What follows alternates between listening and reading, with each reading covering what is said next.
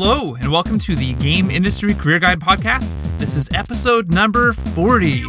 I'm Jason W. Bay from GameIndustryCareerGuide.com, and this is the podcast where I answer your questions about getting a job and growing your career making video games. Today, I've got a very special episode for you. I'm going to read you a chapter from a book that I wrote called Land a Job as a Video Game Tester. I wrote this book for all of the people who read my careers website and were writing in asking about how they can start their careers as a video game tester. There wasn't much good information out there on the internet about testing. In fact, there's a lot of misinformation. So I wrote this book based on my experience as a game tester, as well as the experiences of many of my friends who also started their careers as testers. It's chock full of in-depth information, and it will teach you everything from learning the basics of game testing, to writing your resume, to applying for jobs, and a lot more. This book is everything that you need to go from zero to hired as a game tester. Okay, that's enough of the sales pitch. Let's get right to the chapter. Here we go. What is game testing? Sometimes people have the wrong idea about game testing. They think it's the same as getting paid to play games. Hopefully you already know that that's a bunch of crap. Something like 60% of people play games every day, so if you could actually get paid to do that, don't you think just about everybody would be doing it? The fires of this myth are fanned by the internet, which we all know can be crawling with scammers. Except for that foreign prince who should be depositing about $10 million into my bank account any day now. He seems totally legit. There are dozens of websites claiming that they can get you a job making money doing what you already do all day, playing video games. That is, if you'll just pay them $49.95 to reveal the secret. Some of them have testimonial videos that sound very convincing, while others have discussion forums full of people enthusiastically claiming that they were skeptical at first, but they took a chance and, OMG, it really works. Do those websites make your spider sense tingle? I hope so, because those aren't game testing companies. They're scammers. So please don't give those jerks any of your hard-earned cash. Okay then, if video game testing isn't getting paid to play games, then what is it exactly? What does a game tester do? Let's start by busting a common myth. Testers do not just sit around and play games all day. Game testing is real-world work. And like any job, sometimes it's fun, but sometimes it's a stressful grind. You'll be playing games that are under construction well before they're finished, so they'll be buggy and missing content most of the time.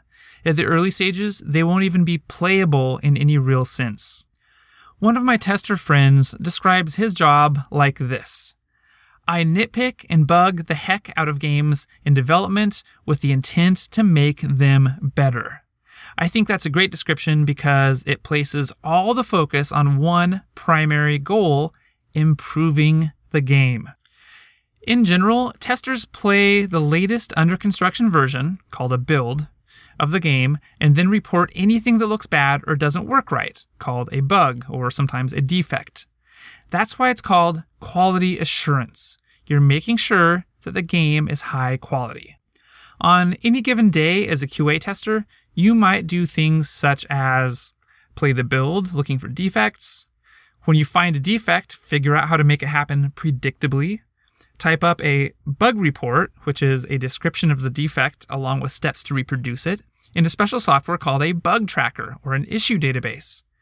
Submit the report to the game development team, or dev team in testing lingo, so that they can fix the problem.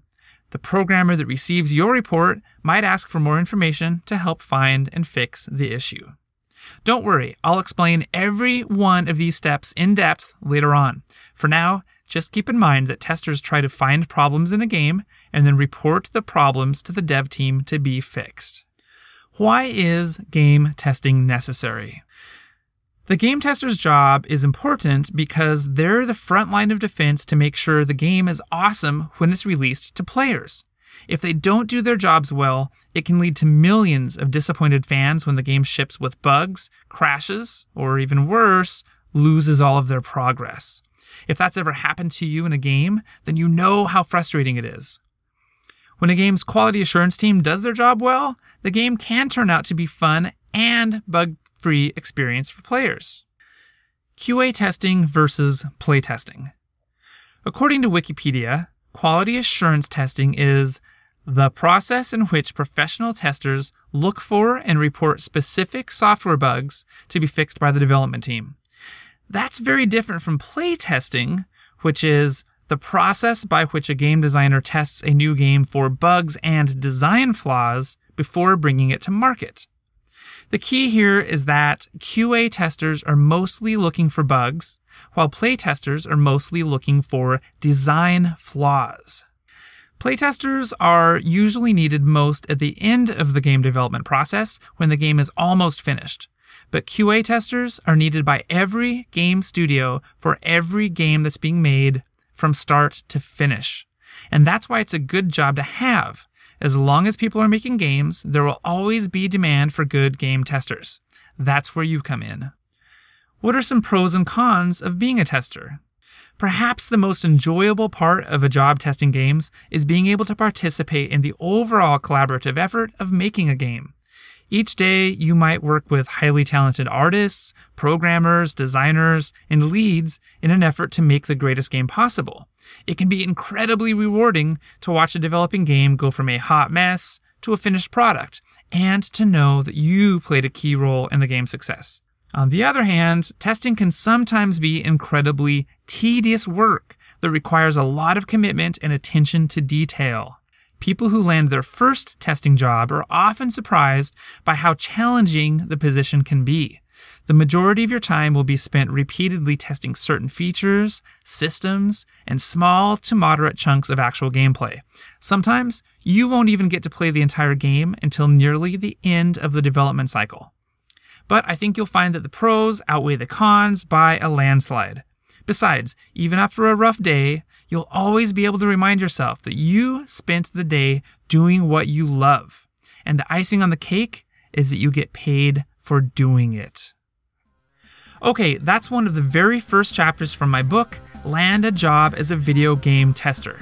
You can buy it from any online bookstore, including Amazon.com, and it comes in any format you want. Kindle, iBooks, Nook, or as a good old-fashioned print book made from authentic dead trees. To learn more about the book, visit GameIndustryCareerGuide.com/tester. And for more information and inspiration on getting a job and growing your career making video games, visit me at GameIndustryCareerGuide.com. I'm Jason W. Bay. I'll see you again next week right here on the Game Industry Career Guide podcast.